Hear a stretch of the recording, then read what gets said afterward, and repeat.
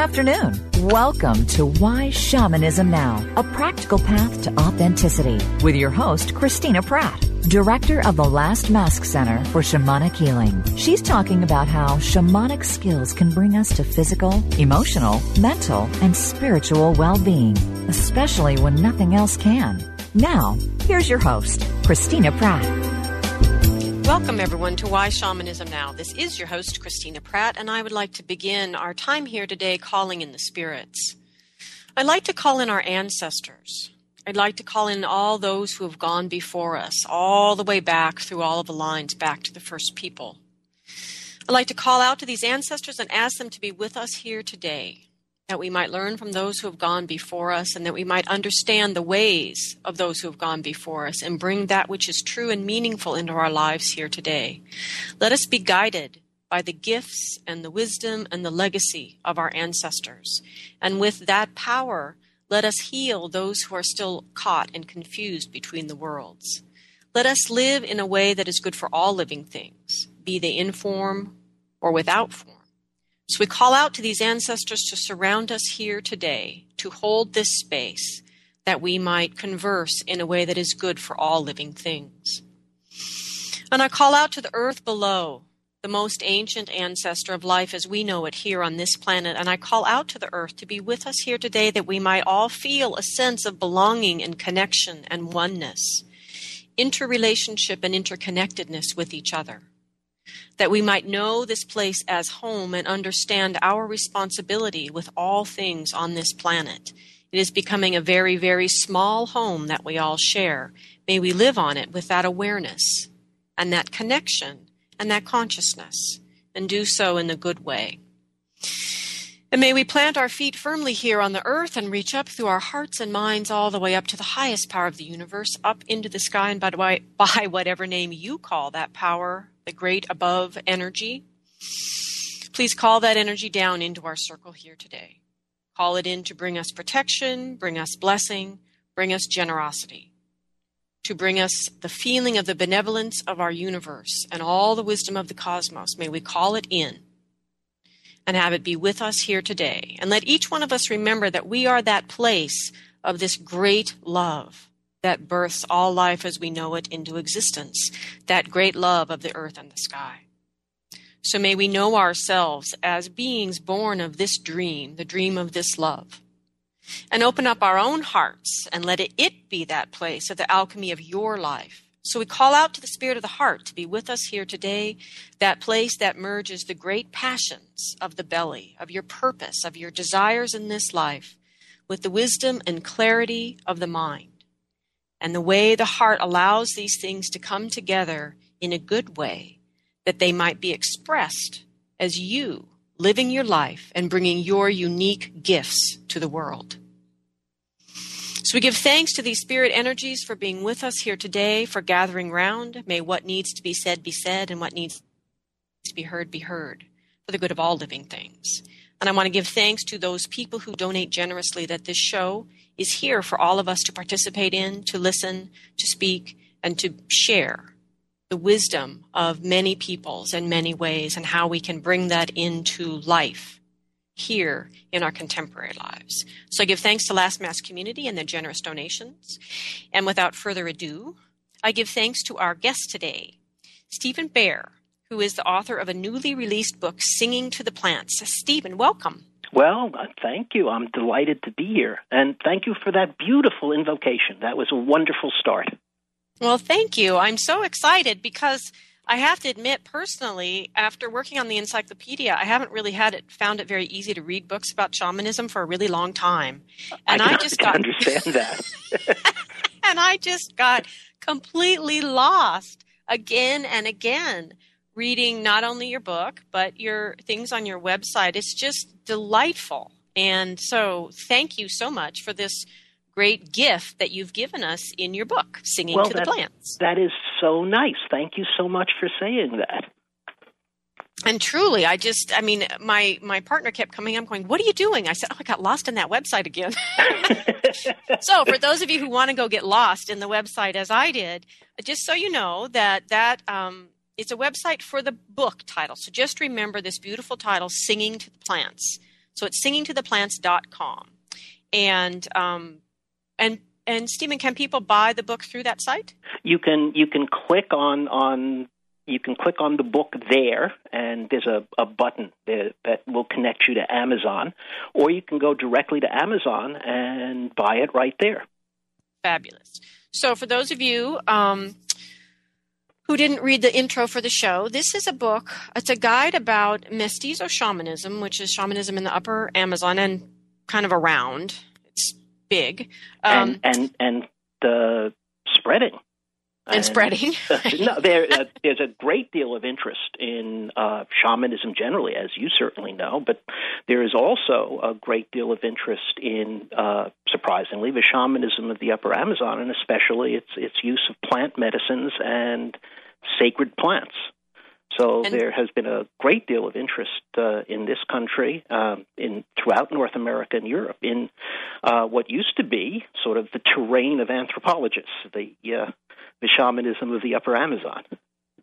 Well, and this is largely our topic today, is I feel after a while here offering up this radio show, we finally have someone to join us who can speak about the plant medicines from experience and thoughtful experience, not just recreational experience, and can help us to truly understand what do the plant medicines bring to shamanism, how we can engage with it. It's such a huge and beautiful part of shamanism, not part of all shamanisms, as you've said, but one that has rich avenues of exploration. But before we go any further, before I get completely distracted, Stephen, just tell us a little bit about, as you reflect back on your long and very colorful past, in a good way, what are the moments in your life that were truly pivotal, that got you to be the person here that could write this book for us? It's interesting. It all began with machismo. There was a time in my life that I was very interested in wilderness survival, and I was trained in desert survival, mountain survival, and especially jungle survival.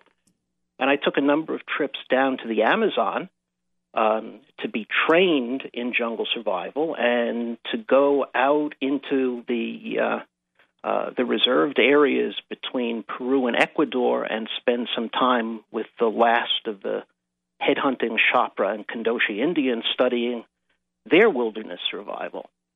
So now, at this time, was this all just bare-chested, eat the bugs and survive kind of thing? Or absolutely right. Drop me naked in the desert with a knife and I will eat lizards and survive. Exactly right. And it was part of the tradition is that you sort of push your way through the wilderness. You conquer the wilderness. Metaphors of conquest are found throughout people who do this kind of wilderness survival. But as I studied the wilderness survival techniques of indigenous people in North and in South America, it became clearer and clearer to me that there was a significant spiritual component in surviving, even prospering in the wilderness. So what first tipped you onto that? It was observing the ways in which indigenous people interacted with their environment and the kind of respect that they gave to the environment and the way in which their method of interacting with the environment was one of trying to establish right relationship, not only within the indigenous group, but with the spirits that surrounded the group in the cosmos. Because there's a whole lot of people that could do what you did, male and female, and never notice. I think that's true. I don't want to claim any great credit for myself. Many, many, many years ago, when I was young, I had gotten a PhD in Buddhist studies.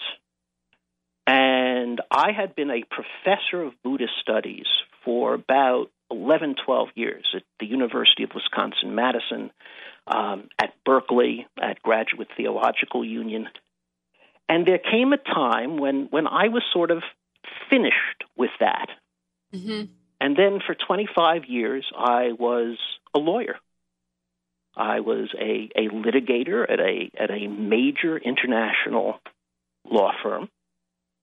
And as I was coming to the end of that path, and I became interested in the extended machismo of not only being a trial lawyer, but being a person trained in wilderness survival, I guess the circle started to close again. And as I became aware of the spiritual aspects of survival, much of what I was thinking about when I was studying Buddhism started to come back. So it was like a grand circle back to my roots. Yeah, it always reminds me of that dot of the yin and the yang and the dot of the yang and the yin. If you go far enough in, you flip over. I think that's exactly right. I think that's a great description. Okay, so you're telling us you're a survival guy, but you're noticing that the way these people, as you've said in your writing, not only survive, but they thrive. Mm-hmm. I had currently people were wanting me to come talk on a show about how we need to learn that we've been encoded by our ancestors only to survive, and we need to thrive, and it's our ancestors' fault. And I said, well, I can't come and do a radio show about that because our ancestors did thrive. Mm-hmm. I made think that's right. Okay, so you're noticing that they're thriving. So then what? So I start to try to figure this out. I have a curious mind, and at that point, I start to participate in ayahuasca ceremonies in the Upper Amazon. I participate in meetings of the Native American Church, peyote rituals. I participate in mesa rituals with Wachuma in the Andes. And I start, for example, going on vision fasts in the deserts of the Southwest. And I went on, I forget how many, 6, 7 vision fasts over the course of time in Death Valley, in the Gila Wilderness, in the Pecos Wilderness, all trying to understand how to relate, how to have right relationship with the spirits of the wilderness.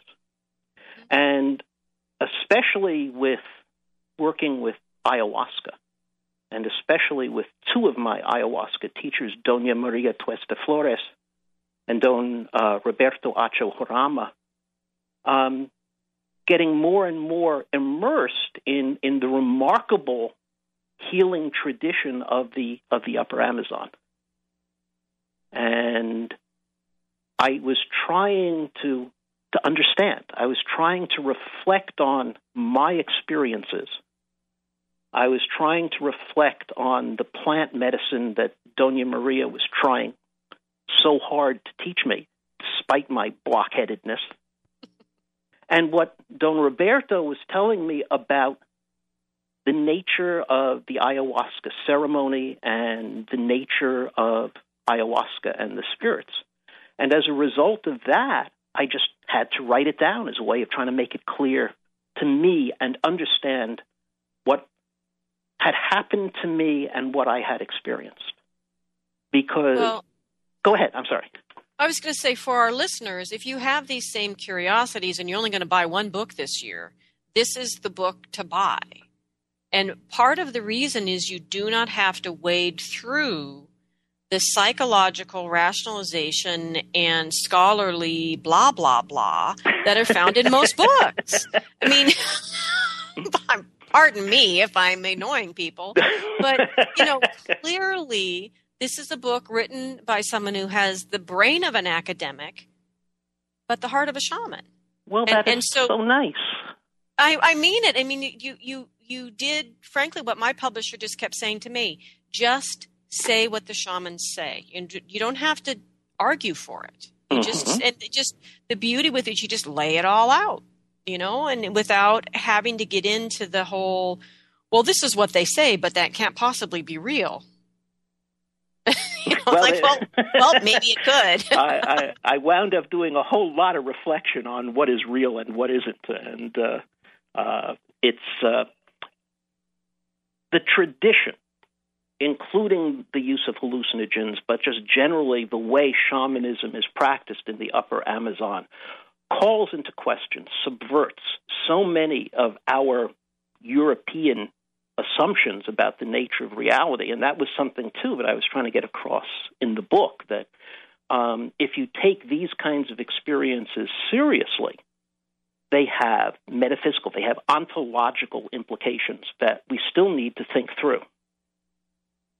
Well, and given how well that whole European assumptions about the world is working out for us all these days, why not question them? Well, right.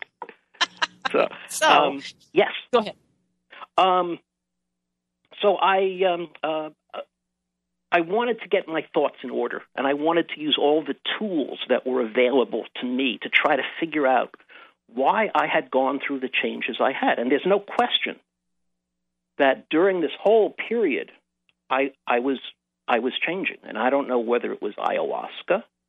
I don't know whether it was the fact that my maestro ayahuasquero gave me his phlegm to keep in my chest. I don't know whether it was because I was getting older or my family was growing, but I have become very different. I have become centered. I have become less arrogant and full of rage than I was when I first started trying to push my way through the jungle. Well, and how many years are we talking about here? Maybe 15. Yeah. Thank you. Everybody hear that? This kind of transformation and awareness and transformation of self is not something you do in a weekend workshop. Even if ayahuasca is involved in the weekend workshop. It's like... I have to agree with you. That is so important to be said, what you just said.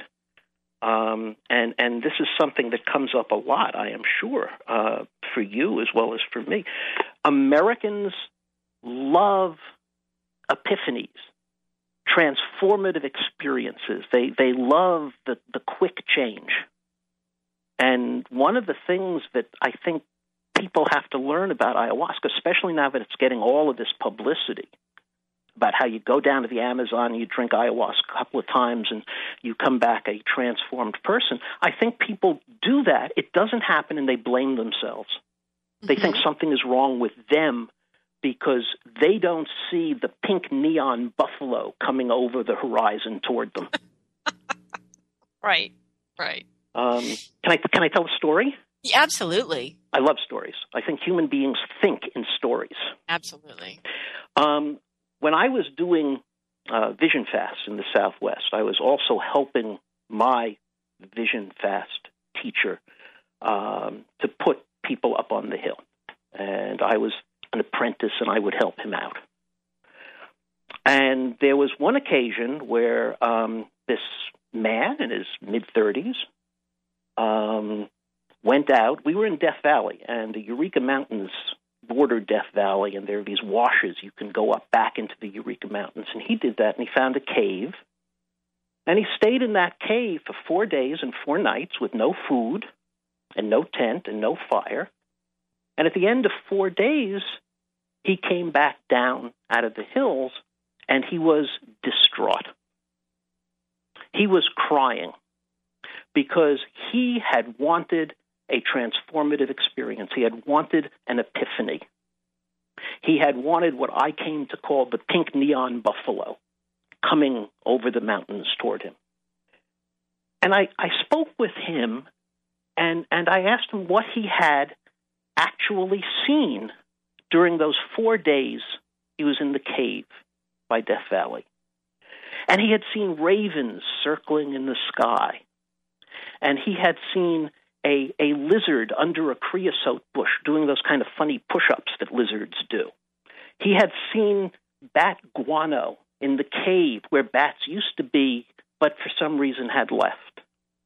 And as we talk, it became clearer and clearer that the spirits had been talking to him all the time, but they had been speaking to him in whispers, and he hadn't been listening.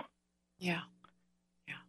And I think the same thing is true with many people who are called to the shamanic path. I think what happens is that they're looking for that sudden change, when in fact I think the spirits often just whisper quietly in our ears and wait for us to pay attention.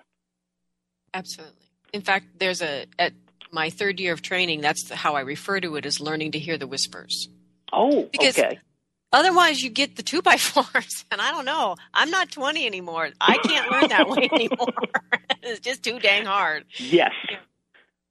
The messages are always here, and we can force the spirit world to scream at us, but that hurts. Mm-hmm. and the messages are always here. I once asked one of my teachers, Don Romulo Mahin, if he could see the spirits all the time. And he said, yes, he could. He said that drinking ayahuasca was actually like putting on glasses. Mm-hmm. The spirits that were vague before became clear when he drank ayahuasca. Mm-hmm. And the same thing is true for the spirits of the plants. The plants sing to us. And one of the things you do when you're being trained as a shaman in this tradition is you go out alone into the jungle, ingest one plant, remain in solitude, and listen for the song of that plant. And the plant will teach you its song. It will teach you how to use it. It will teach you what it's good for. But the plants, I was told, are singing all the time, just like the spirits are present all the time. And they sing in what I was told was puro sonido, pure sound. And this is surrounding us all the time, and we just have to learn to listen for it. Yeah. The thing I often say to people when they're wanting to hear is like, well, you're probably expecting that tree to speak English to you, aren't you? Guess what? Not the universal spirit language. Mm-hmm. And at the same, and this fits into what we were saying before, because they expect the spirits, they expect the plants to teach them in, like American time. Mm-hmm. But the plants teach in plant time. Just like they don't speak English. Right. And one of the things I don't think people are necessarily all that aware of is the whole relationship with plants in these, the people of this part of the world. Even just the plants they're growing to eat, they're singing back to the plants, and you sing at certain times of the day and certain songs, certain mm-hmm. aged people. I mean, the for me, it's like lace or something of an intricate and beautiful geometry, this relationship between the humans and the plants, be they, sacred plants or eating plants. They're all sacred plants. And that the whole song relationship with the plants is really incredibly diverse and intricate and constant. I think that's beautiful. Thank you for putting it that way. That I think that's right. And I have heard of people talking about, frankly, doing ayahuasca in Manhattan, where the person bringing the ayahuasca isn't even singing the songs, and I have a panic attack even hearing. I was told over and over again that you need the maestro, unless you are a maestro yourself, and if you are, God bless. But unless you are a maestro yourself, you need the maestro there for all kinds of reasons. The songs protect you from sorcery, from intrusions into the sacred space. Don Roberto used to say, singing the arcanas, the protective songs, is like building a wall 1,000 feet high and 1,000 feet below the earth to protect the circle. And they say that the songs that the maestro sings guide the visions that you have when you're drinking ayahuasca. My plant teacher, Doña Maria, would get tired of my incessant questions, and she would say I was making her brain hurt. and she would say, finally, I will show you. And that meant that the next time I drank ayahuasca, the questions I was asking her would be answered in my visions. Beautiful. She's a good teacher. She was wonderful. I loved that woman. She was difficult, She was not a saint. She would scold me. She would get angry, but she loved children. She's the kind of woman who, just by sitting still, and if a child came in the room, the child would automatically go stand by Doña Maria. Mm-hmm. She had that kind of aura around her. And yes, it was her death was a tremendous tragedy. So I wanted to shift gears here a little bit, and indulge me if you will, and maybe you don't see it this way, but I see all these different plants, the plant hallucinogens, or these sacred plant medicines, mm-hmm. each is kind of having their own personality. Yes. And I was wondering if you could share your sense of ayahuasca, in particular ayahuasca's personality. I think I was just having a discussion with somebody the other day about exactly this. We have. I will digress and then circle around. Okay. I just came from the MAPS conference in San Jose, mm-hmm. The Multidisciplinary Association for Psychedelic Studies. Thank you, because I couldn't quite remember that. Which was wonderful. I mean, this is the largest gathering of psychedelic researchers in 40 years, and everybody was there. There was tremendous excitement that finally research was going on again in this area. For example, Charles Grob is just about to publish the results of his use of psilocybin to treat anxiety in terminal cancer patients. Mm-hmm. And that is going to be published any day now, and it's going to be absolutely a blockbuster. But I noticed in listening to all of these papers, there was a very strong tendency to lump all of the sacred plants together. Peyote, ayahuasca, Teonanaket, all of the sacred plants were somehow assumed to be psychedelic and therefore all the same. And that's like assuming every man is the same in bed. That's right. Well, I'm sorry, that's just crazy. I will defer to your experience. Or women, whatever. It's like it is disrespectful to the sacred plants to assume that they are all the same. Yes. I am beginning to think, and I'm going to work this up and write this in someplace, that there are really three sort of major kinds of personality that plants have. And then there's a lot of individuality within that. I think plants, and this is going to just use terms that have been used generally. I think there are hallucinogens. These are plants that create hallucinations, like ayahuasca, the mixture of plants called ayahuasca, or Toé. That's a number of different species in the genus Brookmansia that contain a lot of scopolamine. Nicotine, found in tobacco, is a hallucinogen if you take enough of it.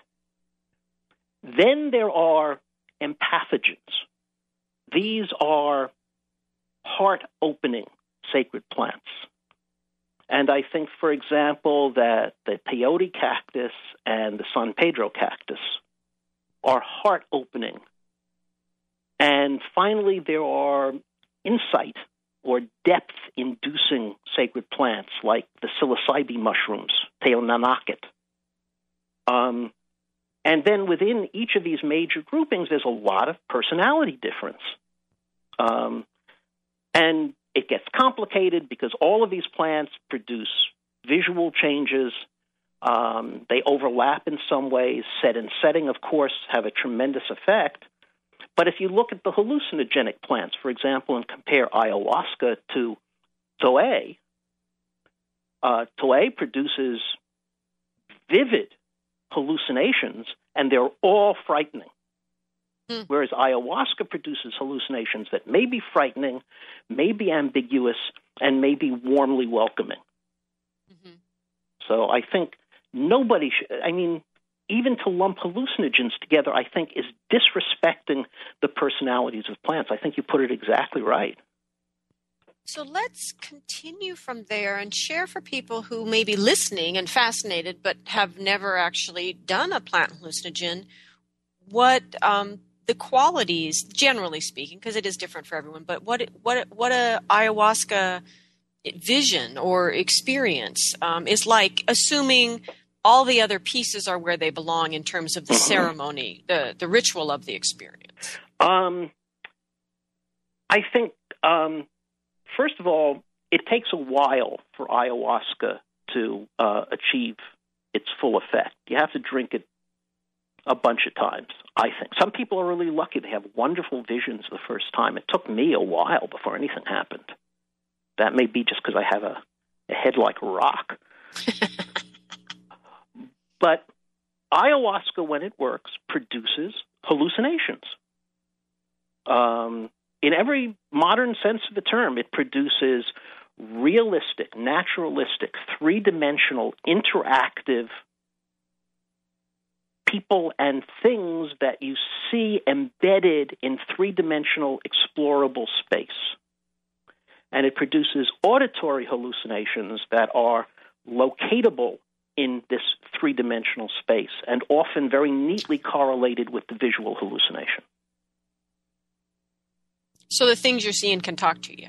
Yes. For those who didn't quite follow that. Yeah. Yeah. Beautiful. Less talk than sing. Mm-hmm. Mm-hmm. In a famous article on the Shuar, Michael Harner used the expression the sound of rushing water. Mm-hmm. And that's what the basic sound of the basic auditory hallucination of ayahuasca is. It's this rushing sound out of which you begin to discern music, voices.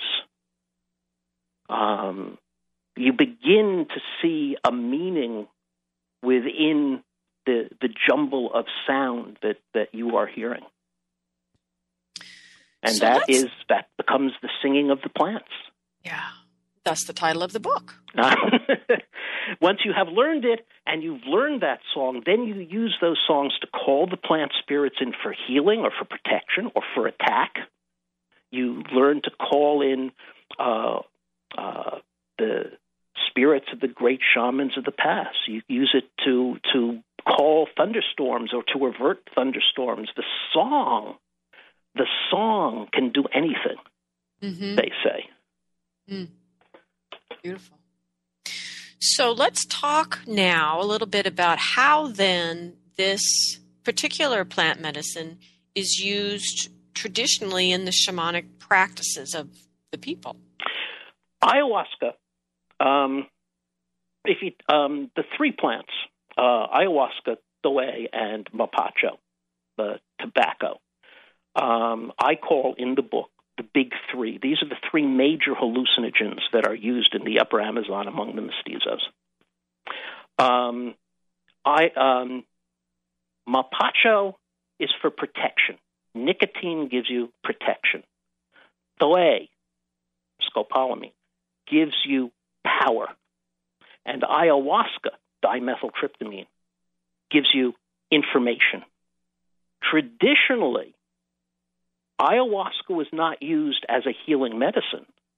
It was used to give you information about lost objects, where game could be found, or most importantly, what breach of mutuality, generosity, and trust has caused the patient to become sick.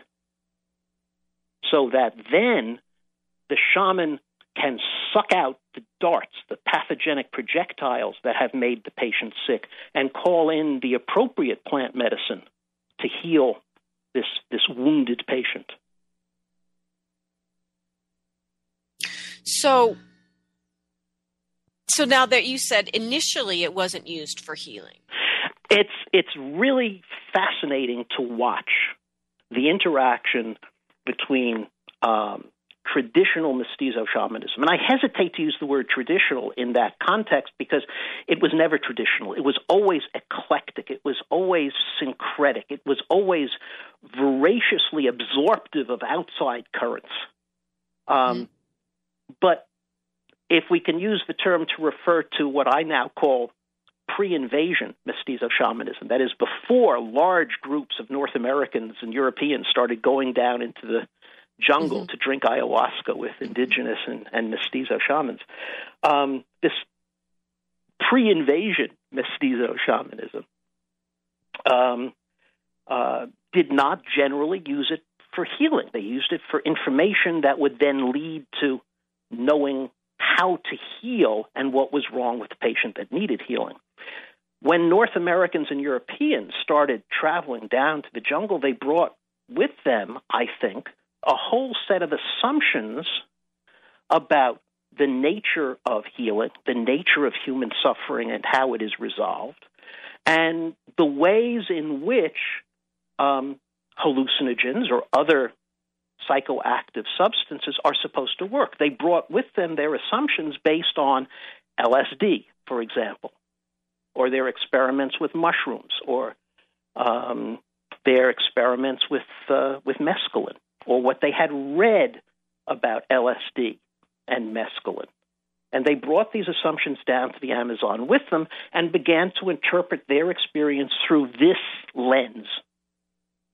And so what if you can you like give us a quick list of what the heavy hitters of those assumptions that we bring? Sure. We've already talked about one, that you are healed by a transformative experience, that there is an epiphany into the nature of reality that is somehow autonomously healing. This healing is a psychological process and is based on a very discrete, individualistic set of psychological injuries that the patient is suffering from. Whereas in the Upper Amazon, sickness is, in a way, physical. We can subvert that distinction later, but it is, in a way, physical because it is the result, almost universally, of a pathogenic projectile being inserted into the patient's body as a result of anger, envy, or resentment against the patient, because the patient had broken social bonds of trust, mutuality, and generosity, and that this pathogenic projectile needs to be sucked out by the mouth of the healing shaman. So can you tell us a story, just for people that this is all new for, just a story of what it would be like for someone, just the hypothetical person going to a shaman for healing? So what would their symptoms be? The mestizos in the Upper Amazon make a distinction between natural diseases and evil diseases, natural or God-given diseases. Of course, there's not a lot of agreement about what falls into what category, but basically, ordinary God-given natural diseases are the kinds of diseases that can be treated by gringo medicine. Like antibiotics or something. Yeah, like antibiotics or going to the hospital, whatever. But there is a large category of diseases that cannot be treated by gringo biomedicine. These range from a kind of general malaise to a run of bad luck, a cheating spouse, a failure in business, aches and pains, sudden sharp pains that are accompanied by bad dreams and feelings of dread. In all of these cases, the person has been afflicted by the envy, malice, and resentment of another human being whom the patient has offended. All diseases, thus, are not just physical, but are social in nature. And what the shaman does by sucking the dart out of the physical body of the patient is, in effect, healing not just the physical body, but the body politic. Is healing the divisions between the person and the person who sent the dart. Because because they've diagnosed what the transgressions are. Mm-hmm. So there's information delivered. It's not just, here, let me suck out this dart and go home. But there's information given.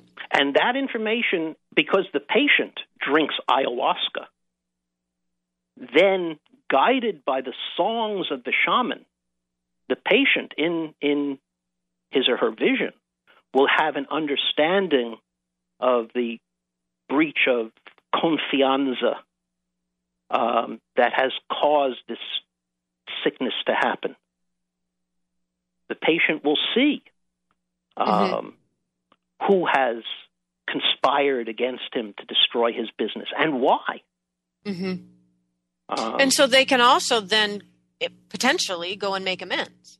They can do that. Or, of course, they can counterattack.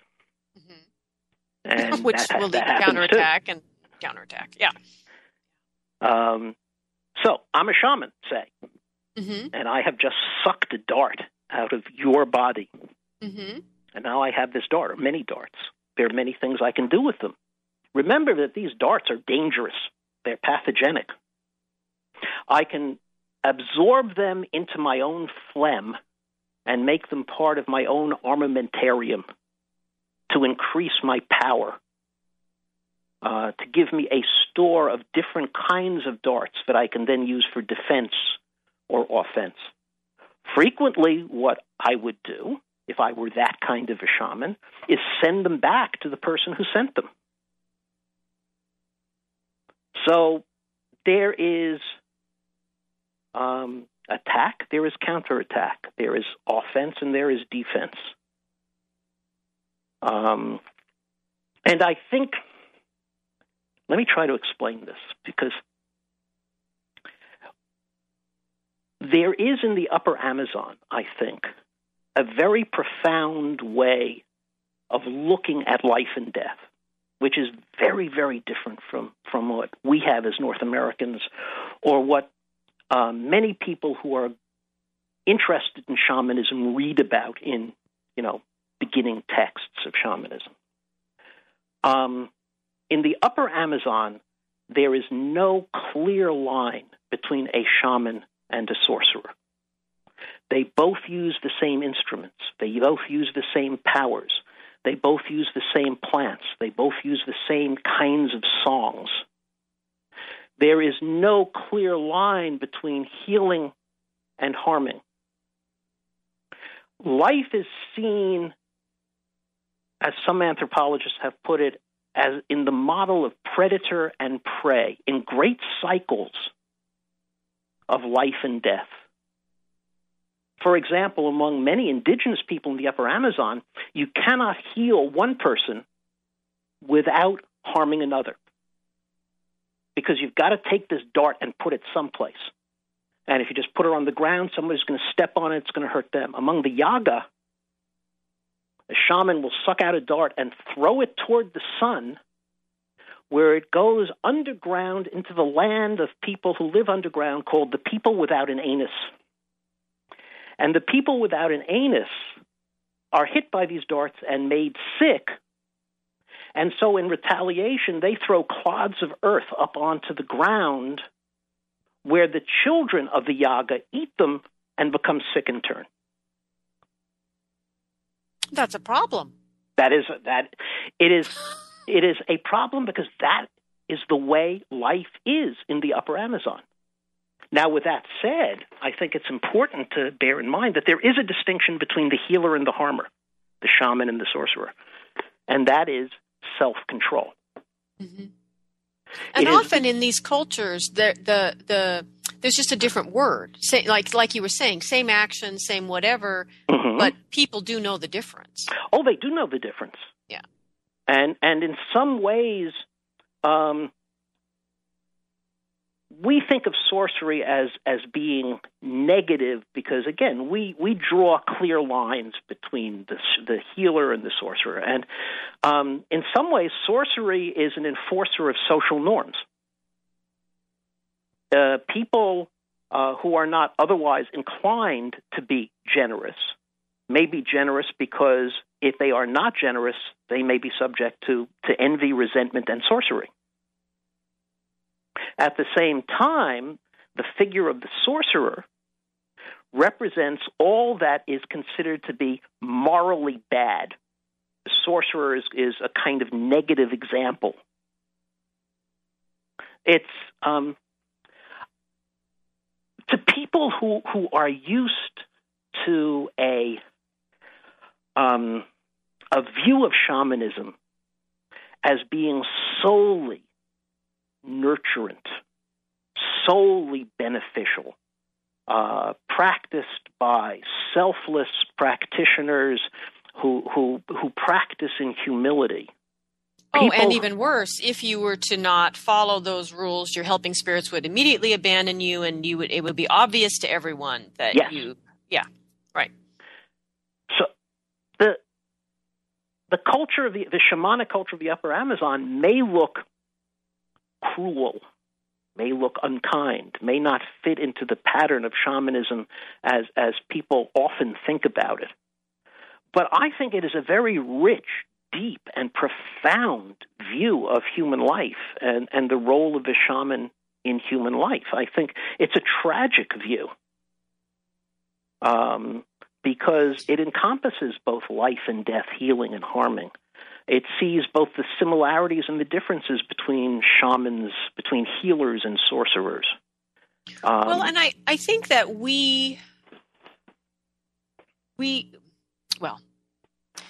3 hours for me to make this point, but the simple version would be you got me going. I spent all my time talking. No. It's just that we live in a way in this culture where we are utterly unaware of the constant dynamic of unconscious sorcery in our everyday life. And so it's partly why I'm kind of letting you go on with this, because I want you to be able to lay out that platform, because this is a piece that we don't get. We look at them, we think, how could they possibly live that way? And we don't realize how brutal we are energetically all the time, and perhaps more so because we do it so unconsciously. Mm-hmm. I think that's right. Can I tell you a story?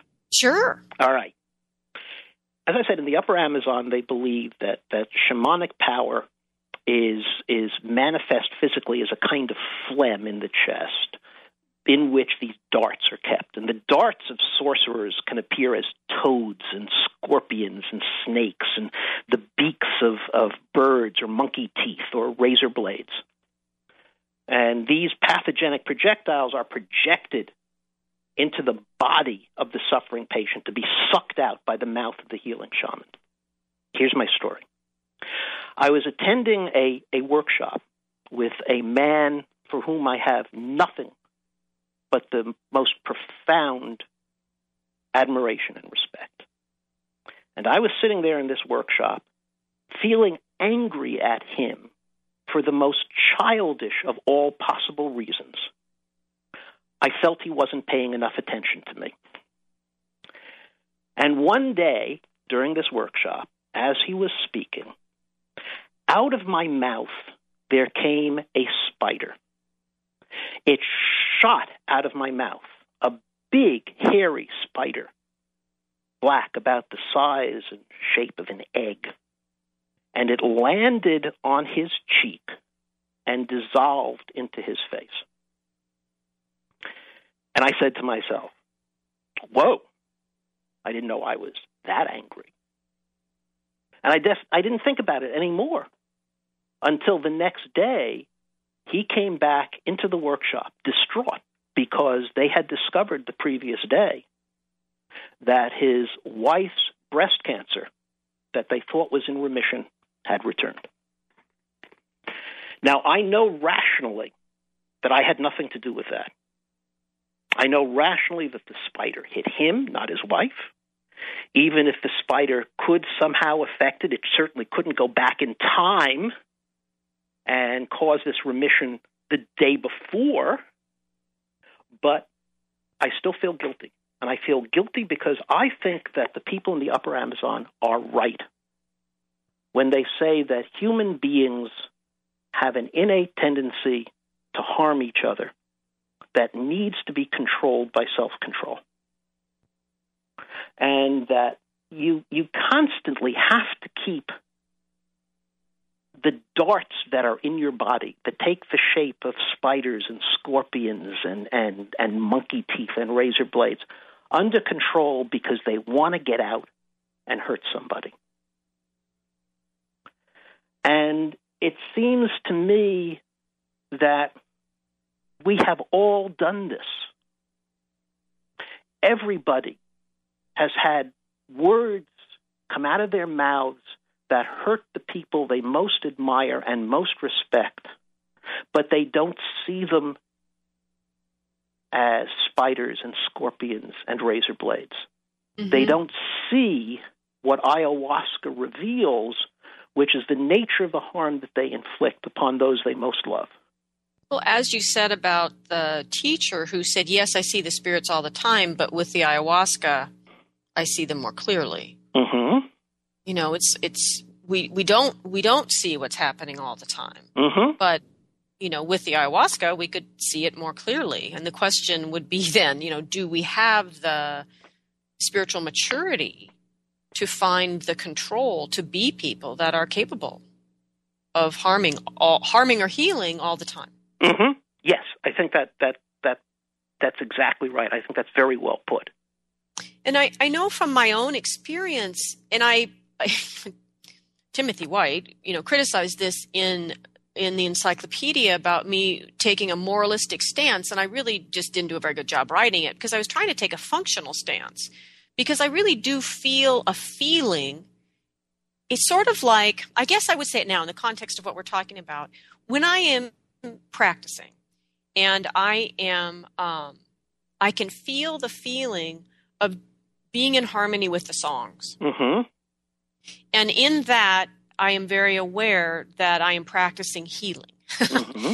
because I'm in harmony with songs. And these are not human songs. In other words, I'm doing my best through the work with the help of spirit to move these two human beings, myself and the person, mm-hmm. into some kind of harmony and alignment with the songs that already exist. Whereas often people have asked me to do things, and as I come up to that in the journey, mm-hmm. it feels dissonant with the songs. And I might spend some time to figure out if there's any way to accomplish the person's desires in a way that's in harmony with the songs. Right. And if there isn't, I just tell the person I can't do this. Mm-hmm. And my point was not that this is even moral or immoral. My point is that there are songs there. There is a pattern. There is a harmony. And that we can, if we're tuned in, we can feel ourselves harmonizing with it, enhancing it, or being dissonant to it. Mm-hmm. And that and that for me, that's a sense of how, and we can feel that. So that's how we get a sense of whether our actions are moral or immoral, is that we can feel that dissonance. And so I don't think that it's so much about good or bad or judgment, but a sense of asking ourselves, are these actions in this moment in harmony with the bigger song? Or mm-hmm. is it just me singing my own song and absolutely out of tune with everything else, which we are also capable of doing. You know, we can mm-hmm. completely make up our own thing that doesn't have any harmony with anything if we choose to as humans. I think we choose a path, and then we have a responsibility to stay on that path. Mm-hmm. My two main teachers, my plant teacher, Doña Maria, and my maestro ayahuasquero, Don Roberto, both referred to this path as pura blancura, pure white. And this is the path that they were following, where they had themselves under control. It was the path of pure healing. And I think you you pick that path, you choose it, and the lesson that I learned from that spider, I've been tempted to do it again. Somebody cuts in front of you in traffic and gives you the finger, and you say, "Oh," and I've been tempted to do that again, or at least try it, see if it works again, and I know I can't. I'm not allowed, and I think that's. And I think that has made a big difference to me in the way I behave in the world and how I see myself in the world. And I think you choose a path because you know what the alternative paths are. If you just think there's only one path, then it isn't a choice. And I think it's the choice that gives us strength. Yes. And one of the things, if you think about it, especially as we were talking about it before, the way I see the other path is it just ends up being too costly to life. I mean, not just to me personally, to life, because then there's the retaliation, and there's the other. It goes back and forth, and there's no reconciliation. It just keeps costing. And this is the thing that I say to my students all the time: is look at the cost. What is the true cost of these actions, energetically and for life, all life? And is there another way to accomplish what you're trying to accomplish in a way that is not so costly, that benefits life? And just for those of you that don't know, this whole dialogue shows up in shamanisms all over the world, and we're stuck with English, which puts it into white and black and red, and which is a little problematic because of racism and things like that. But the point that is often found in it is the distinction between supporting things in their nature or manipulating things to go against their nature. And that, to me, that was the thing that I could find that was consistent cross-culturally is, are we supporting life, all life, in moving in its nature, or are we imposing our will? As you said, are we out of control, essentially, and wanting to manipulate things into a direction?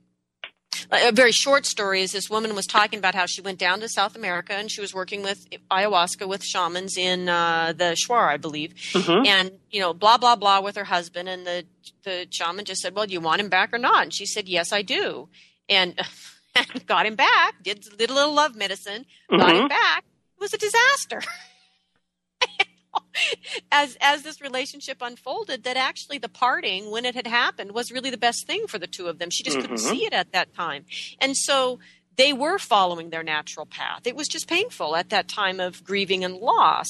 But if she'd hung in there, it would have been fine. Instead, she had this powerful manipulative medicine, and then she and her husband both ended up paying. It was terrible for both of them. So there's another, Marie Perruchon is a French anthropologist who lived with Shuar and, in fact, married a Shuar man. And in a story like you would get from O. Henry, they later found out, after they were married, that they had used love magic on each other. Shit, I hate when that happens. But it's like that O. Henry story about the Christmas presents. Yeah. So an hour is up, if you can believe it. So I want to thank you, but I also want to take a minute and let people know again how to get a hold of you and your book. So, all right, can I plug the book?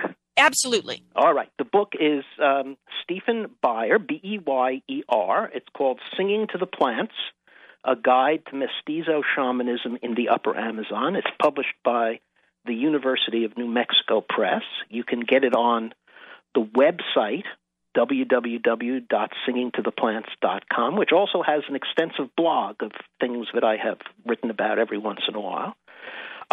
There is a Facebook page for Singing to the Plants, and I have a Facebook page. So if you want to get in touch with me, the easiest and best way is through Facebook. Just look for Steve Beyer on Facebook and send me a message. I would be happy to hear from anybody.